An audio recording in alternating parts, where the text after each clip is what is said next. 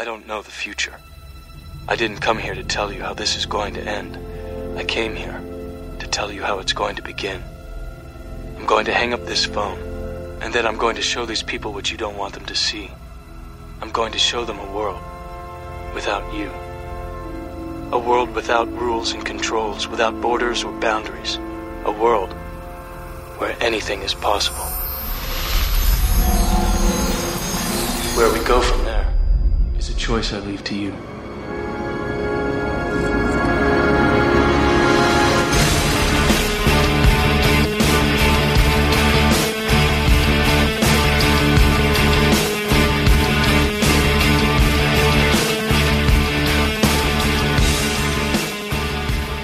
Hello, and welcome back to Keanu Believe It, the Talk Film Society podcast that is all Keanu Reeves, all the time.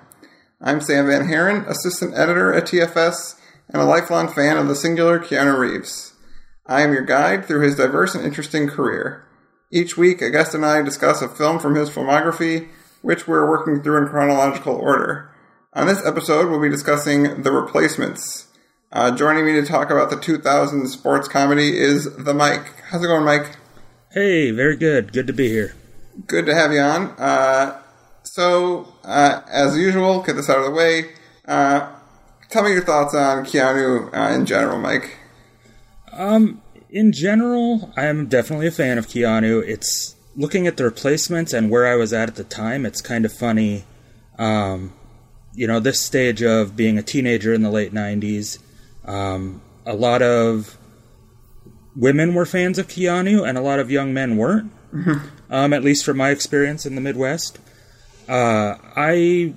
It was kind of a joke with a lot of people I knew that Keanu was, the bad actor, and he's in all these movies, and I didn't necessarily agree with that. I wasn't a big fan at the time. I think The Replacements we saw in the theater, a bunch of friends and I, was one of the first times where a lot of people were like, "Oh, he's pretty good." It's kind of funny in that regard. The Matrix was right before this, right? And no one I knew watched The Matrix when it came out. At least I don't remember ever. I was a senior in high school, and we didn't talk about The Matrix. Like, I saw it later on video when I was working at a video store. So it was kind of a weird situation where I remember my sister being a big Keanu fan after we saw Speed when we were growing up. Right. And it was, he was just kind of a guy that was in some of the stuff I watched. Yeah. But as I grew older and saw more of his movies, I hadn't seen Bill and Ted yet at that point, which kind of blew my mind open on that later. I definitely became more of a fan and looked at him in a much different light than the younger Mike did. Yeah, I think that's a common thing. I mean, something I've, gathered as we've gone through his filmography to this point, people have just gone through phases of him. I mean, it kind of works that, like, he went through phases, and people kind of just, that he was in a movie, he was in so many different kinds of movies that, a lot of his best movies up until this point, even before The Matrix, were more of his lesser-known, indie films, like, My Own Private Idaho and stuff, which probably has one of his best performances, but mainstream audiences weren't necessarily being exposed to that. They were basically getting, his good ones, like Speed, the Speed and Point Break and stuff, but in between, the times they would see him were maybe in the more mainstream ones, like, that weren't very good. Some of the romantic comedies, not that that's necessarily a bad thing, but some of them weren't very good. Right, but Chain Reaction was a bit of a, Yeah, so it's interesting that, that Replacements was right after The Matrix because of, like, that was obviously the movie where, The Matrix obviously was iconic and hugely influential, and so it's kind of crazy that this was just right afterwards. But it's just emblematic of his career overall, just how he's always making interesting choices that you not expect. Like, going from The Matrix to this is unexpected, but at the same time, it's kind of like a palate cleanser a little bit. Like, just kind of, you have The Matrix, and it's kind of cool that you just went to make a kind of middle-of-the-road sports movie. Yeah, it's definitely a safe movie for him, but also something that it was a perfect fit. And I'm sure we'll talk about that more as we talk about the movie. Yeah, so, let's get into it. The Replacements, sports comedy, directed by Howard Deutsch, and yeah, I mean, this is pretty much, it's a sports comedy, you know, it's like, it is what it is, but at the same time, like, yeah, Keanu, I think it's kind of, he kind of makes this movie. He just does a good job of, you know, kind of, it's very tropey. It's got a lot of, you know, it's got pretty much every sports comedy cliche you can think, but you care because of these, this interesting, lots of character actors, and Keanu does a good job, you know, as both the quarterback leading it through, but also as the star. And yeah, I mean, he's just he's always super likable, and this takes full advantage of that. Yeah, I was definitely really interested when I saw this movie. At the time, more so, but still now, I've always been kind of what I call a football brat. My dad was a football coach, and I played football growing up, so I, you know, was every weekend in the, you know, fall and winter, we're watching football. Sure. Seeing what's going on there. And football movies, on the other hand, were never some of my favorite things to see because it, you know, obviously a movie doesn't do the sport the same way always. Right. What interests me a lot about The Replacements, though, is it's kind of a true story, but adapted to the times. Right. The NFL, I'll get a little nerdy here for a second. Sure, do it. Had a strike in 1987. Was the last time they had any replacement players, which is what the game is about, where the NFL Players Association went on strike. The team said, you know what, fine, we'll just bring in new employees. Mm-hmm. They brought in all new players. And some of the players didn't go on strike, decided to keep playing. But there were two teams that were entirely populated by replacement players, one of which was the Washington Redskins. This movie, it's the Washington Sentinels. Right. And those replacement players in Washington won all three of the replacement games before the real players came back. And the Redskins then went on and won the Super Bowl that year. Wow. So this is an update of that to an extent. It's a different time. The NFL had a really big success in the 90s with a new TV deal and some free agency starting. Mm-hmm. So it wasn't the same scenario, and it always kind of seemed weird to me that the NFL was doing really well when this movie came out. But at the same time, then one of the complaints was players wanted so much money in free agency at the time. Yeah. And this movie definitely speaks directly to that. Yeah. I mean, it gives it a little bit, especially early on, it kind of gives it an odd vibe. I mean, just because of the way, eventually it makes it clear, which we'll get into, that the owners are, you know, kind of are greedy as well. But like, oh yeah, absolutely. At first it comes across as like, oh, these, I mean, it's one thing that the only players that were given face of the striking players are the spoiled, rich, quarterback. And almost, it gives me a very, you know, Tom Brady Patriots vibe, and yes, so we're not given, like, it makes sense that players would want to get more money, especially the non-stars, right? Like that makes sense. But this movie is mostly, it's basically like these rich guys are spoiled and want more money, even though they're not doing very well. Like there's lines that are directly about that. The main character from the regular players we see is the previous quarterback, Eddie Martell. Mm-hmm. Brett Cullen, the character actor, plays him. And the owner keeps saying, you know, how he's a wimp, he's given up on plays. When they talk to Gene Hackman as the coach, Jimmy McGinty, mm-hmm. he talks about how there's no heart. He talks about how, you know, there are millionaires that don't play to win. Right. And it really goes for all those tropes, like you said, of, okay, the sport shouldn't be about the money, it should be about the game. Right. I mean, so early on, it's like, it makes you think that this owner's like, you know, oh, I don't want to give them money because that's not what it's about. But it's clearly that he's just like, later on we find out that he's just as, the real is that these scrappy underdogs and this coach that got fired because he, like, you know, basically wasn't playing modern football, you know, coaching modern football.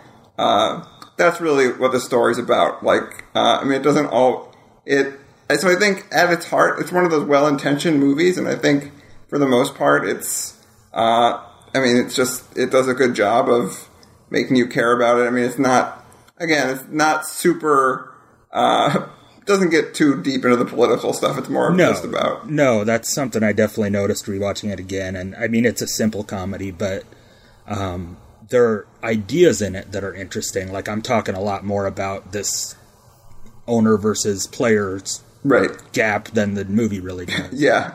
I mean, that's the thing. It's like, it's really not interested in that. It's trying to be a 4-quadrant, just general audience crowd pleaser, and it definitely succeeds at that. And it's like, it's one of those things where it's not trying. I mean, it's not trying to be anything more than that, and that's okay. Not every movie needs to do that, and just the fact that those ideas are in there surprised me in this rewatch. Yeah, it really kind of seems like. I remember when I first saw it thinking, as a comparison, it was kind of the football version of Major League. Yeah, and it... Just with a whole team kind of being formed out of these random players. Of course, that movie is about the owner trying to lose on purpose. This one puts in the labor thing instead. Right. But it's that same formula a little bit. Yeah, I'll get into it more, but it also reminded me of, like, basically felt a little bit like the adult version of the Mighty Ducks. Like, I mean, it's just that they're basically, just in the fact that they're getting these kind of odd, unruly guys that have this, they'll all have, like, one great, like, which we'll get into as the players. But the McGinty basically picks these players that are, no one's ever given really a chance, but that they all have this, like, one's really, like, Orlando Jones' character is, like, super fast, but he can't catch for shit. That's another thing that real NFL teams are doing at the time, so I really like that storyline with it, too. Yeah. The opening of the movie, you can tell immediately that this is an early 2000s movie, just based on the song that's playing over the opening titles. Opening credits, yeah. Yeah. So Keanu is we don't really know who he is yet, but he's clearly a quarterback. He's, like, he lives in a houseboat. He's working as a boat cleaner. This scene, I watched this movie a lot on cable as a kid, and this scene always is the one that I think of just because it's him. It's a little weird because he's, like, he's diving underwater and finds a trophy of his own that he's, like, surprised to find underwater, and it's like, and then he just starts, but this is just a great scene of him playing, like, started throwing his trophy football around underwater, and... Yeah, that's always made me laugh, where it's like, did he throw it out the window drunk or something, and just, then he's underwater, pretending to be a quarterback, going through the motions with this, metal football. And it apparently had been down there a while. He's, like, wiping the dust off it, like, found treasure. Right, which is, I mean, it sets him up. Yeah, it's funny. But yeah, and then basically the Sentinels there's a strike going on in the league, and the owner brings in, like you said, Jimmy McGinty. He fired him earlier, and now he wants him back because it's a little unclear. Like, is the coach also striking, or does he just refuse it? It's like there's a little. They kind of gloss over some of those things, but. They make a reference to him already having a coach and him saying, well, he'll take care of that, like he's just this ruthless owner. Oh, sure. But they don't really, again, Jack Warden playing the owner, they don't really get any deeper into that other than he's just doing whatever he feels like because it's his team as the owner. Right. Basically there's 4 games left in the regular season. They basically need to win 3 to get into the playoffs, and so that's really all they want, is they want these replacement players to come in and maybe, win enough to get to the playoffs, so the new team can come back and, or the original team can come back and finish. But and McGinty agrees only if he can just pick these players by himself and have full discretion of who to pick, and because all the other teams are basically just hiring semi-pro athletes or college players that missed the draft or whatever, just like already established teams. But McGinty knows that it's, he wants to get these people that he's basically using this as an opportunity to bring back the glory days as, football, of like just guys that are in it for the game, not for money. So he just pulls together all these guys. And I really like this. You're typical sports recruiting montage. Again, more Mighty Ducks and Major League comparisons, but and I just like the Jon Favreau's in this. I completely forgotten about that, even though I had seen this a bunch. But Jon Favreau plays Bateman, who's this crazy SWAT officer, and this is a funny scene of him. Just like he's just a maniac. Yeah, he plays this overly stereotypical linebacker who he's a SWAT officer who's overly violent and loves hitting people, and had played college football, and just he comes in and he's the maniac whose whole job is, okay, I'm going to hit the guy. Yeah, and I really love Jon Favreau's having a blast here. Like it's just it's funny because obviously he's in one of the most iconic football movies ever, Rudy. But he's playing a very different character here than he did in that. But it's kind of fun to see him playing and he's played characters like this again since. And I think he just enjoys being a macho psycho. Macho kind of goofy psycho. Yeah. My favorite subplot that I wish was more in this movie. Then you have that character, the police officer turned linebacker, and then. The defensive back playing safety behind him is a convicted criminal who they get out of prison to play on the team. Right. And, they basically I do like that subplot, but they basically bring it up twice, and once it's as a joke, and then the other it's later at the end of the movie where they're doing it as this bonding moment. But so it's there, but that would have been a fun to go into more, but. And then the other next Orlando Jones is this, like I said, the fastest guy he's ever seen, but he can't catch. And then there's these two brothers that are bouncers that they were playing football. They were on the same team, and they're basically they're only good together. The two guards, Andre and Jamal. This is something I watched this movie a ton in college, and one of my roommates and I. We would always quote the two guards, going to football games, or if we're watching football, they have their little moment between each other with the finger guns at each other, we're playing football.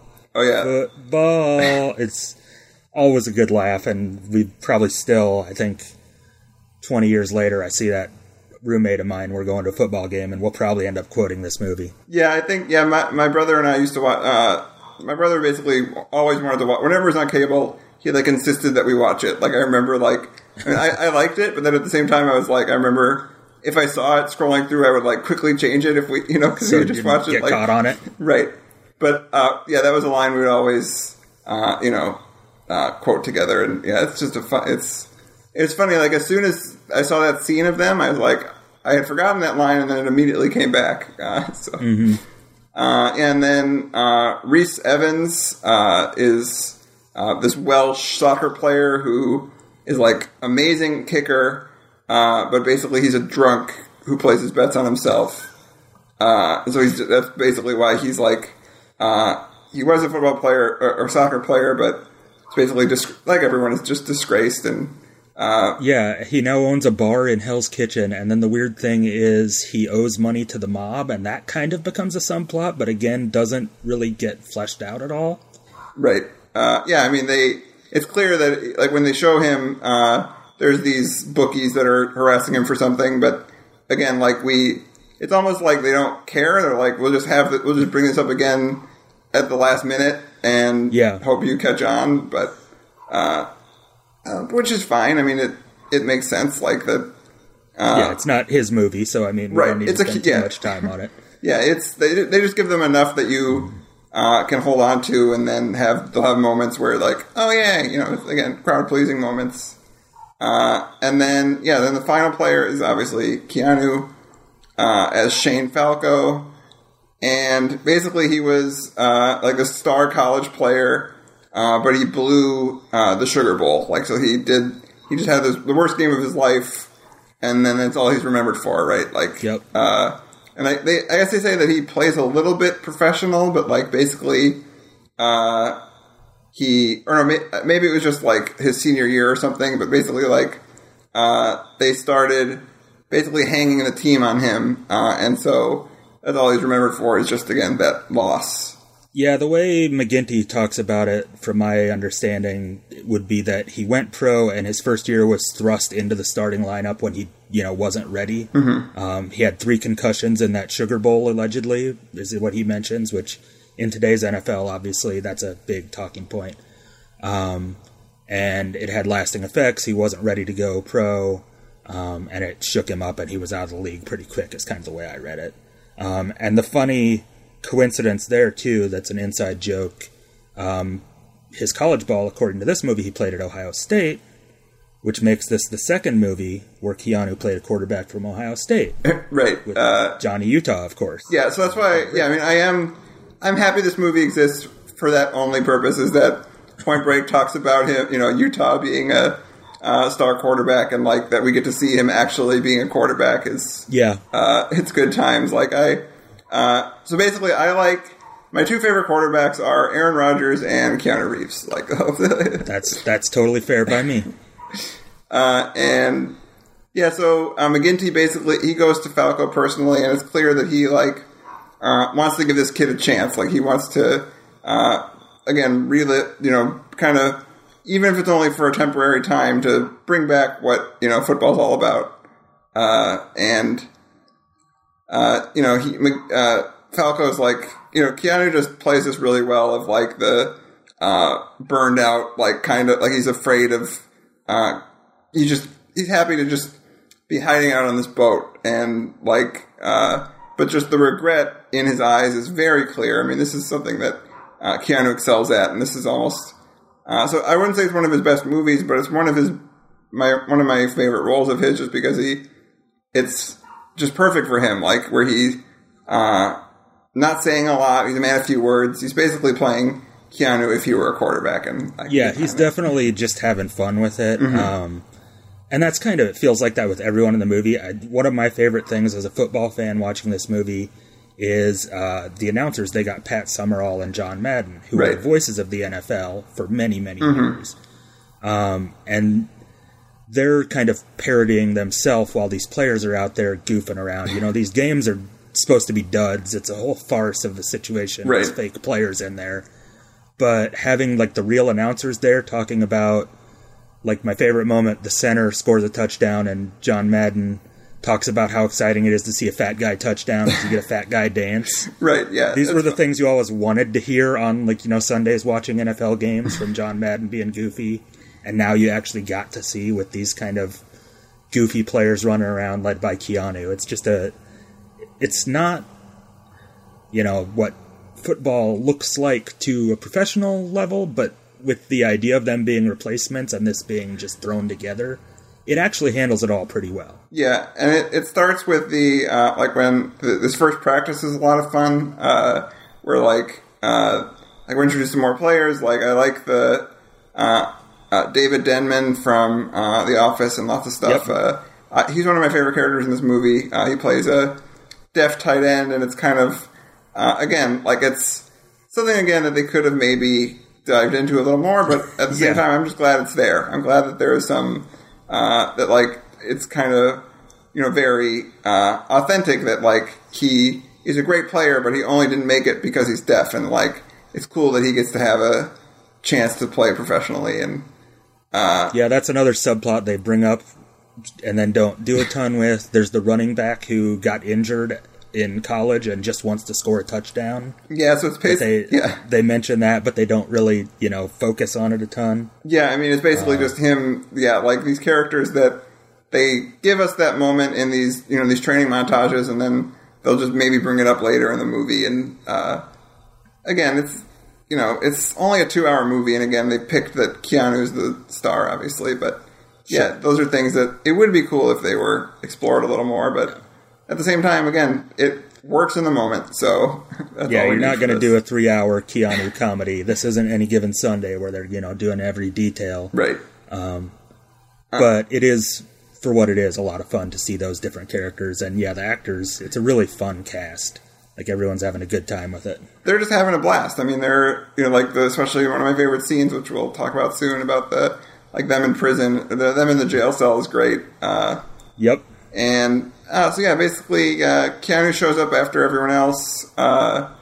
and this is where the striking player. It's funny that like they're millionaires, but they're just hanging around the stadium parking lot waiting to harass these guys, and they flip over his car and like, but he plays it cool. He just walks away, but then there's a line where Martell yells, "You're not a has-been, you're a never was," and like, so this is really the. I just find that funny that they're like, instead of hanging out in their mansions, they're like they're actually picketing like while they're on strike, which is not really what you'd expect from, like you mentioned Tom Brady. If the NFL was on strike, I don't think Tom Brady would be standing outside the stadium with a sign. Right. And then it almost makes you think like those guys, like you see these people, these players that are holding signs, and I'm like, I get what they're coming from, but no, we need this just to be we only see the jerks, like right. But the owners know they're on strike; they don't need to, advertise. Yeah, and I love Keanu's entrance here. It's just him running in the field with the mist blowing and his hair blowing, slow hair. Yeah, it's great. Gotta love long-haired Keanu. Yep. And and then this is funny. So like. His love interest is the head cheerleader, but it's weird here. Like, I guess the cheerleaders are also on strike. Like, they never explicitly... Yeah, that doesn't make sense to me either. But again, it's just one of those, we're starting everything from scratch. She's still there. I don't know why. Yeah. She's got a form of cheerleading. Yeah, so they need to have lots of, kind of weird, super weird gender politics here about these, like, you're the strippers. And, like, it's really just, it's... They gotta have that. Like, they gotta have that subplot. But I like... Well, and then there's obviously the romance subplot, right. Which kicks all of the, okay, he's got this cheerleader who owns a bar and knows everything about football and hangs out with strippers. That's the love interest. Right. Like, it needs to be that. Like, that's all she... Like, she's this, she's gorgeous and she likes dancing and she's super into football and she's a little, crazy, like the short driving fat. Like, yeah, yep. Yep. She's basically like, this is what, like the football fans' dream. Like, yeah, it's not a great role. No. She's a very likable actress in the movie, and it works with her opposite Keanu, definitely. Yeah, and this is one, again, like, I wish there was more there, like, in terms of, like, on the page and everything, but it's good to see, Keanu has good chemistry. They have good chemistry, so it overcomes, especially which we'll get to a really awkward scene in a little bit, but... so Falco, he's distracted by her, and gets, it's your classic, gets laid out, because he's distracted, and, but there's this, it is funny though, because we get this, back and forth between him and Favreau, where, like, Favreau keeps, sacking him because, and not taking it easy on him, and, there's this great, like, where he's like, don't hit the guy with the red jersey, and he says, I act like a bull, and they bring that back up, and it's enjoyable. Yeah, that's a big practice no-no. You never want to touch the quarterback, and he obviously, that builds up the Favreau character as the crazy wild man, where he's just, like, unstoppable, just doing what he wants, hitting everyone. Very much, what your stereotypical fantasy linebacker would be in that type of setting. Right. And so after this practice, Annabelle is the head cheerleader, and she drives him home because his car is wrecked, and now trope alert of her saying that she doesn't want to date football player. She doesn't date football players. But, you need that. You need to have her. And at the same time, she has inside info on other teams and is explaining their blitzes and, giving that, well, I'm smart about football. I know what's going on, but also I don't date football players. Yeah. And then, after that, there's this good, I like, Hackman's good in this. I like the scenes with, between Keanu and Hackman, and, especially this scene where he's like, questioning him, like, why me? And he says, I see two men, the man you are and the man you are to be. And it's kind of funny that, like, for the majority, this is like a broad comedy, but then also they'll have those moments of, like, trying to make it like a heartfelt sports drama, but it, like, doesn't entirely work, but at the same time, it's good enough for what it, it's, it's appreciated even if it doesn't fully earn it. But yeah, in essence, Keanu's playing someone with PTSD from getting too many concussions. Or some other, I guess I don't know what the official concussion disease would be. I didn't watch the Will Smith movie. But it's, again, just kind of an afterthought that they can mention. But at the same time, he's trying to get his head back in the game is really what they stick it at. Yeah.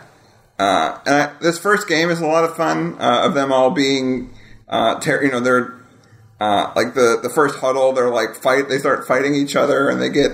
Over who gets to call the huddle, yeah. Right, they get 6 penalties in the first 3 minutes, and it's, all against each other. But the owner has a funny line here where he says, I've seen monkey shit fights that are more organized than this. But my favorite, the best part is, so before the game, the sumo wrestler, huge offensive lineman, eats a bunch of eggs before the game, and so obviously he's going to get sick. But then there's just it's funny that this is your classic thing where they, the first time they're bonding is where they, the first thing they do as a team is moving away from the puke, moving the huddle away from the... yeah, because everyone's afraid they're going to puke, so they have to move the huddle. Right. And the announcers make fun of, we've never seen anything like this before, but then McGinty chimes in, well, it's the first thing they've done together. Right. And then so this first game doesn't go well. But they after this huddle thing, they finally actually have their first movement where they get into field goal range, and they do it. They score, get on the board, but then it just doesn't go well from there. Yeah, they have a chance to win at the end of the game, and this plays back into that, Keanu has the ghosts in his head of the game. Right. Where he ends up pitching the ball to the running back instead of running a pass play because of the blitz, and the running back comes up short of the end zone. And Hackman really gets on him about, winners want the ball in their hands. Another one of those football coach tropes that they really throw down of, you've got to want to win. Right. So basically, he panics at the last second, not willing to make not willing to put himself out there again. So he does a fake, and the play almost, it's a good play, but it just doesn't, they lose the first game. So basically now they have to win the next 3, so that gives you the stakes. And but then this leads to probably my favorite couple scenes in the movie. After the game, they go mourn the loss at a bar.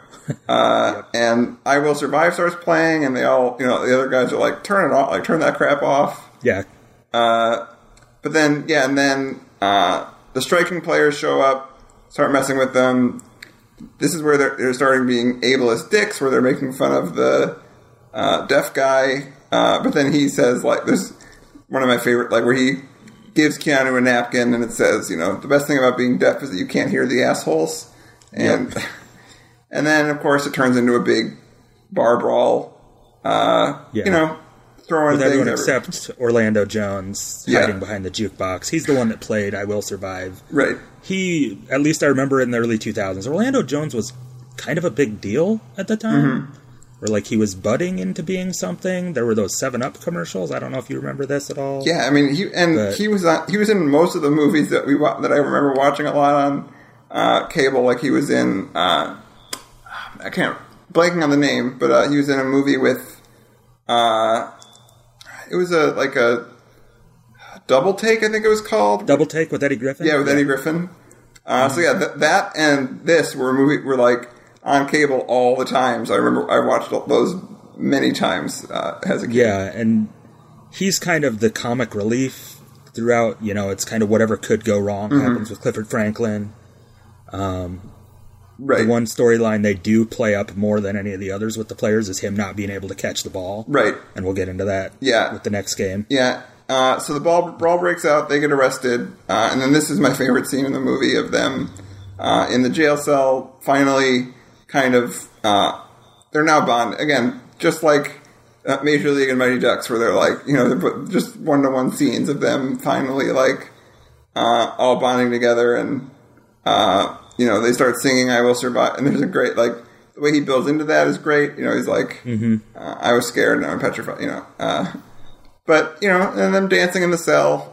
It's just a feel good, funny moment. It's a real fun moment, and it's goofy as heck. They're doing the electric slide, first of all, is the one thing I noticed watching it. It's not, you know, it's completely choreographed to that, and then they've got I Will Survive playing.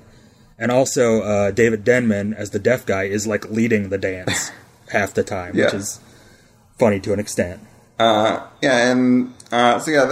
the coach bails him out, and, you know, again, lots of, you know, very predictable, but it's still fun to see Gene Hackman, you know, chewing them out, but then also saying, you know, I wish I was there to see it. And Hackman's just perfect for this, like this kind of gruff but likable, you know, heart of gold coach, and it's just the kind of role I like seeing Hackman play. Yeah, kind of like you were saying with Keanu. This is just, it's almost Hackman playing himself to an extent. It's a real simple role for him, but it's fun. He's able to choose some scenery. He's able to, you know, give the big inspirational moments. Yeah, I mean, he's got the trench coat and the hat. You know, he's got the. He's basically, you know, Vince Lombardi with his hat. You know, like the classic. But yeah, I mean, it's just fun to see them play off each other, and especially now, you know, Hackman's been scaling back a lot recently. So anytime I see Hackman in a movie, it's just a joy now. Yeah, it's one of his last roles he's done, and it's, you know, nice to see him having fun and making the most out of a pretty simple movie. Yeah, and then this is when Martell plays the same thing, has him flip his truck again, has his guys flip Keanu's truck again, but this time the guards come out and just, like, empty a clip into, like, okay, now they just have guns, and now they're shooting up a car and having no fallout from it. Yeah, they're introduced as kind of involved in some sort of underworld seedy stuff. They're dressed like bouncers with gold chains and stuff at the beginning when we meet them. And yeah, then as they're going into the stadium, they pull out a gun, shoot out Martell's windshield.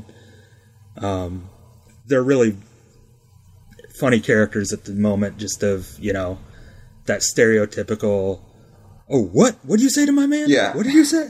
Yeah, I mean, it's just, again, like, it's not the most forward-thinking thing, but it's like it's, you know, Faison Love is a great comic actor, and so he does a good job of, you know, it's just good to see these guys, you know, as weird and, you know, uncomfortable as it is, it's still, like, it's fine. Given what the movie is, I can go with it, like. Sure. But yeah, and then now McGinty they have this big heart-to-heart in the locker room where he asks, like, what their fears are. And Keanu, this is probably the best Keanu moment, where he, you know, just kind of opening himself up and talking about how, he says what he's afraid of is quicksand.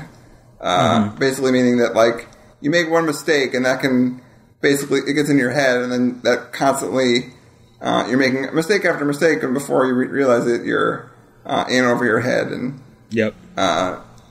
So this movie, it's kind of got a bit of it works, but it's like, has a bit of an identity crisis, like I mentioned earlier, where it wants to be both things. It wants to be a broad comedy and have the authentic, you know, heartfelt moments, and but it works. When they set him up, they set him up with Orlando Jones and the rest of the team talking about how scared they are of spiders when he first asks what you're afraid of. Gene Hackman even's like, well, what are you afraid of on the field? And he goes, you mean like spiders on the field? And, you know, they've got this haha big funny moment, and then Keanu is the centering presence that brings it back. Yeah, I mean, this movie would not work as well as it does with Keanu and Hackman. They make the movie better. That, you know, they rise above what the rest we're of the given. material, absolutely, yeah. But so it's what makes it a movie that I'm always gonna enjoy, and, you know, there's that nostalgia factor too. But at the same, it's just like, it's just an enjoyable movie and it's just fun to see. You know, a lot of Keanu's best movies are either they're action movies or they're, like, very serious drama. So it's good to see him just having fun in a movie. Yeah, this is one of the few comedies outside of, obviously, the Bill and Ted movies early in his career that really, like, just lets him be and works. Yeah, I mean, he had, like, we talked about his other romantic comedy that just didn't work. So it's nice to see this, even as, middle of the road it is, but it's just, again, just good to see him having a good time. So yeah, after this, they have the second game, and this one goes much better. But this is fun, like, where they, a tackle's, like, targeting, Keanu. So he comes up with this play to, like, he tells the O-line to, like, let them through, and they're like, what? And just trust me. And then probably the best fun play of the game, or of the movie, he, like, throws the ball at his helmet, like, right in his face. And then, this is where, Fumiko, the sumo wrestler, catches it and, runs into a touchdown. And, this is where that Madden line is. It's a scene pretty much straight out of The Longest Yard, back in the 70s, where Burt Reynolds hit a guy in the nuts with the ball to get him off his back. But they, edit it up here and make it into, they score a touchdown on the play. Yeah. And it kind of brings everyone together a little more. Yeah, and then this moment where the cheerleaders are now, doing it, and it starts, like, distracting the other team, and that gets them to win, score a goal, and And then there's 55 seconds left. They do an onside kick, and then it comes down to they're basically 2 points down, and it's up to the kicker. So he makes his first kick ever. He makes wins the game with a field goal, and then they won, so that's cool. And then this is maybe the most awkward. Again, as good as the chemistry between Keanu and Brooke Langton are. This scene is like, I don't know what they were thinking here. So it's this romantic scene, and it's fine. Well, like, again, they have good chemistry. It's some nice lighting. It's crazy to me that Tak Fujimoto of Silence of the Lambs shot it. And so it's like, most of it you don't see that, but in this, like, so they're having this nice romantic moment, but then the song they decided to set it to is Every Breath You Take, which is just the worst possible song to pick for that, because, like, it's one of those things where, like, Sting has said that song is very misunderstood. Like, it's not supposed to, it's supposed to be creepy. Like, that was the intention of it. So it's just like that, and then while they start, coming close to make out, it's then using the football commentary to, like, Falco scores. And he's just really going for it. Yeah. Just very uncomfortable, but... much like the script of the movie, the soundtrack has some identity crisis moments. It really hits the in-stadium stuff. It's got all those, good vibrations. Right. Are you ready for this? Mm-hmm. We Will Rock You, of course. Of the 90s stuff. But then, it opens with the new rock stuff. There's this moment. At the end of the movie, we get David Bowie randomly. Right. It's a really weird soundtrack, like, all over the place. Yeah, and the talk, so again, like, Keanu being basically he's very charming, and like it overcomes the super problematic nature of both parts of that scene. But it's, again, like, how much can you care when two attractive people are and also, she went through her whole back and forth. She doesn't date football players, and then it's over. She's dating football players. Yep, and now she's just the girlfriend now. But now the third game is on the road, and this is where they do something very illegal. They need to score. They need to get a touchdown. Franklin's obviously their fastest wide receiver, so they need him to go for it, but he still can't catch for shit. So they, as you do, they put glue on his hands. They put stickum on. Yeah. He gives the random line, which I always love, of, "Coach, I look like I just jacked off an elephant." Which great underlines the comedic nature of this character, where it's, almost expect him to slip on a banana peel at some point. They do kind of have him slip at the beginning on a Twinkie. Right. Or he steps on the Twinkie. So we don't need the banana peel. So it works though, and there's where he tries to, celebrate, spike the ball, but it can't come off. Finally a ref just, rips it off and, wipes it on his shirt. But it's fine. We're not gonna, the ref's not gonna think that's weird and not gonna, take the score back, but. Right. It's fine. We need the underdogs to win, and that's it's a comedy. And they also throw a giant brawl into this, or is that the last game? I might be skipping ahead. Yeah, that's the next game. Yeah. Oh, never mind. My bad. You're good. Okay. Yeah, and then so when they win, Franklin starts kind of harassing the reporter, which is super sketchy, but it ends well with Favreau comes in and pushes him down, and she just says, at least the report, it's not played as it's supposed to be good. The reporter's this is gross. You guys are sick. Yeah. And then Gruff, the kicker, walks up and goes, "Cheers, bitch." Yeah. Just randomly. It's just a weird moment. Right. It's playing to that juvenile humor that gets associated with football fans sometimes and is sometimes earned. Right. So it's not great, but again, it's not unexpected. It's not surprising, really, but... Right. And then, right before the last game, Martell decides to cross the picket line, and so Falco's out, and this is where they finally... Again, like I said, it felt weird in the early scenes of making the owners the good guys and the players who want... fair pay to be the bad guys, but it ends up showing that no, the owner's just a greedy, jerk. Yeah. So McGinty, against his wishes, he really wants, Falco to play because he's earned this. And obviously it's very clear, you can tell right away that obviously now that Martell's back, that the other players aren't going to be able to. It's just not going to work out. Right. But. Martell in the locker room as he's packing up comes in, pretends like he's going to apologize, but really he's just going to be a dick and say that it's cruel. It's really cruel to what they do to you. Give you hope, just being a real dick. Yeah, Brett Cullen is one of those guys I've seen in dozens of movies. Yeah, he's that guy. Yeah, for sure, he's one of those guys. Because of this movie being kind of my first remembrance of him, every time I see him almost, I'm like, oh, it's Eddie Martell.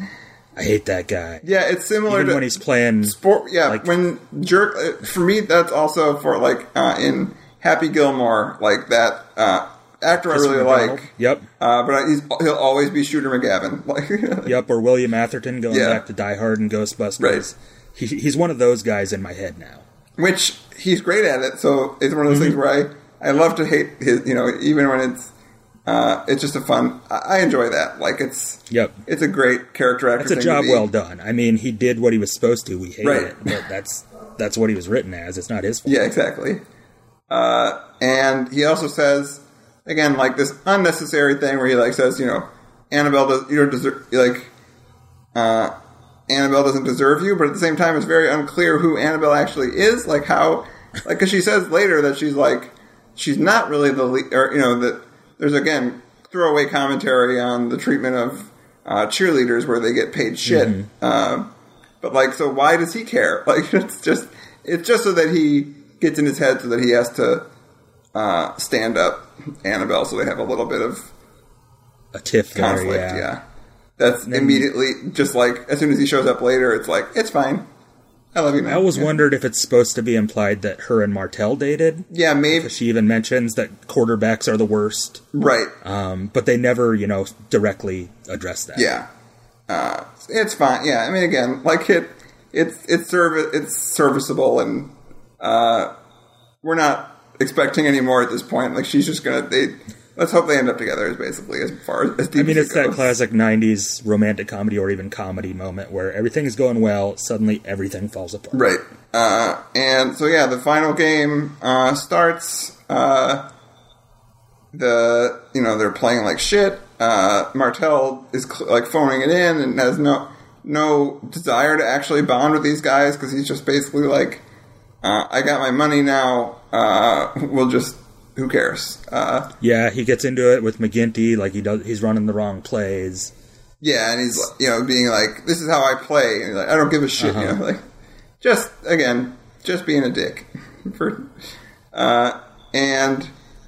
they're down now 17-0. They're hopeless, end of the first half. And then McGinty signals Falco through the interview by repeating a line from earlier, which we gloss over, of this moment where he, like, says how sad he is now, and says, like, that, he says earlier that you have miles and miles of heart. So he says that, and that, the signal, and so Falco shows up.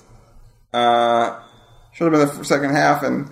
Which is not legal, by the way. Right. I mean, I know it's a movie, but in the NFL, you can't be at home on your boat, show up at halftime, and go in the game. Right. And anyway, not the point. Yeah, I mean, that and just in logistical fact, like, how did he get to the stadium so fast? And, like, right. Who let him in? And it's fine. We need them to come together and win. Yep. And then, like, he just says, like, I'm sorry to Annabelle, and then he's like, it's okay. We're good. Let's make out. And they kiss on the field, and John Madden comments on it. I can't remember Madden's line. He says something of he's necking her. He's necking on that cheerleader. And the other announcers, have you ever seen anything like that? I don't know. I've never seen that. So he's back in. The first play is this guy, which you mentioned earlier, like the guy who blew out his knee, and his whole desire is to score one touchdown, and then he'll be satisfied. So he makes it, gets injured again, but he's cool because he's like, I did it. Because he scored the touchdown. Yeah. It's glory over everything. That's the football motto. Right. If you hang around it long enough. Falco, doing good, runs a first down, big first down, and then big touchdown. Now it's 14-17. And then again, so the final they're going to do a kick to tie it. But then now they finally bring back that the bookies that Gruff owes money to are there. And it's funny that they're like, they're in desperate need of this drunk Welsh guy's money, but they afforded front row tickets to the game, to a final game of the regular season. But it's fun. Yeah. They're setting up to tie the game with the field goal, and he just looks at Falco like, "Oh, I'm sorry," and then he calls an audible out of it. Yeah, so it's basically like he has to throw the game. Like if he and he figures that if he. I mean, I guess he's saying that they'll forgive him if it's not him who wins the game. I don't know if that's how it works, but yeah, that's kind of what's implied. Yeah. He Falco at the last second and for some reason the quarterback is holding the ball for the kicker. Like, I don't know. Is that a thing that happens? Like, I mean, some do, but it's usually not your starter, so it's a weird moment. But maybe it's because it's replacement players. And he needs to score the final. Yeah, it needs to be him that scores the final touchdown. Yep. But it's a great moment because the final touchdown is he calls for a deep pass to Murphy, who's our player who's deaf, and it's just good that he gets the big, final play because. And I really like those two together. Yes, it's just great. Like, I almost wish that was more of the movie. Like, he was more, if they had bonded even more off, in between the game. But it's funny that I thought this movie was shorter, but it's almost a full 2 hours. Yeah, it doesn't feel like there's that much in it, but it's one of the longer, comedies you'll find at almost 2 hours. And yeah, the stuff with Daniel Murphy at tight end, he's brought in as, he would have been a potential first-round pick, and he's a world beater on the field, but he's just kind of an afterthought in the movie. Yeah, and it's funny that, like, I mean, I don't know if there are any deaf players. Like, I don't know enough about football to... I don't know that one off the top of my head either. But it would be cool, I mean, it makes sense that you can't... How are you going to call... I mean, especially with microphone, like the way that modern football gives calls to people, but... it's just good to see a deaf player score a game-winning touchdown. Yeah, and they even have the moment in the huddle where he asks who wants it. Falco does, and Murphy claps his hands like, "All right, it's me." Yeah, it's great. It's really good stuff. big ending. You know, they win. The players run out on the field. And this is where, I'm again, like you said, David Bowie's Heroes, but it's not. They paid for a cover. It's a cover. Yeah, you're right. I think it is a cover. Yeah, and it's not a very good cover either. But right. It's your new rock cover of it, like very early thought. But it works for what it is. And Annabelle comes out. They kiss on the field again, of course. And then this is where this is where it's almost doing the based on a true story thing with the final voiceover. Like it's they're showing McGinty, and then it's just Gene Hackman doing a voiceover, giving this big greatness, no matter how brief, stays with a man. And it's like it's like they never played again, it's trying to be, but they were winners now. Yeah, it's trying to be that movie all of a sudden again. But again, we left out the final huddle before the touchdown, where Keanu gets the line that I've heard actual football players use. He gives this kind of brief monologue. I don't have much to say, but pain. How does it go now? I lost it. Pain doesn't last. Scars heal. Right. Glory lasts. Or chicks dig stars. He says. Oh, that's it. Yep. How did that go now? Now I've screwed it up and I've ruined the whole podcast. Yay. But, thanks a lot. No, I'm just kidding.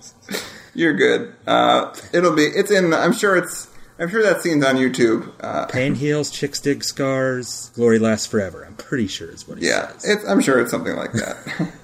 And then it's not a great line, no. But and then it ends with again them dancing to "I Will Survive" in the end zone, throwing it back, which, like you said, is one of the best moments in the movie. So it's a good way to end on it. Yeah, and again, this movie is what it is, and it's just a very enjoyable. It's the perfect Saturday on cable movie. Especially if even if you're not into sports, it does what you need. It does what you need from a football film, and again, you get to see Keanu with his flowing locks being a cool quarterback. So, well, and like I was kind of saying with my introductions to Keanu and some of those late '90s movies he was in before The Matrix, a lot of times it seemed like he was trying too hard. And this is just, I remember this being one of the first times where I'm like, okay, he's just having fun with it, and he's very charming and very likable in the role. Yeah, and it's funny that I think he tapped into that more the rest of his career. Right. It's funny, though, the three movies that came out in 2000, the year after The Matrix, were The Watcher, The Gift, and The Replacements, and it's funny that he basically has the same haircut in all in all three movies. But he's a killer in two of them. Yeah. And it's like... I love The Watcher. Yeah, so it's funny that, in those versions, his hair is, obviously in The Gift is very greasy, but here it's it's almost that he... it's because he grew it out after The Matrix, and, this is what... but I like long-hair Keanu, so it's cool. Yeah, it works. So that does it for The Replacements. Again, a movie that I think... if you like Keanu, you're going to enjoy it just because it's him having a good time, and it's not a groundbreaking movie by any means, but it's just very enjoyable. Yes, absolutely. I don't know if it's the most I've seen any Keanu movie, probably Bill and Ted on that, but it's up there for me just because of where I saw it, first, and it was one of those easy with a bunch of guys in college. Right. Hey, The Replacements is on. Yeah. Let's watch that. Yeah, it's definitely it's on, let's watch it and, mess around. And you don't have to pay too close attention if you've already seen it. You can catch back up. It's a real accessible movie. For sure. Before you go, tell the fine people where they can find you and what other good work you do online. I do some work. I'm the Mike. You can find me on Twitter at TheMike31 and co-hosting the Get a Clue podcast, Get a Clue Pod on Twitter, with the wonderful and talented LB, who I know you've had on the show. Yep, she was on the Night Before episode. It was, go listen to their podcast. It's like Keanu, but for a great, lesser-known character actor, and you should definitely listen to it. So thanks for being on, Mike. Oh, absolutely. Thanks for having me. Glad to have you. Thank you all for listening. Join me next time where we'll be talking about The Watcher. Until then, keep being excellent to each other.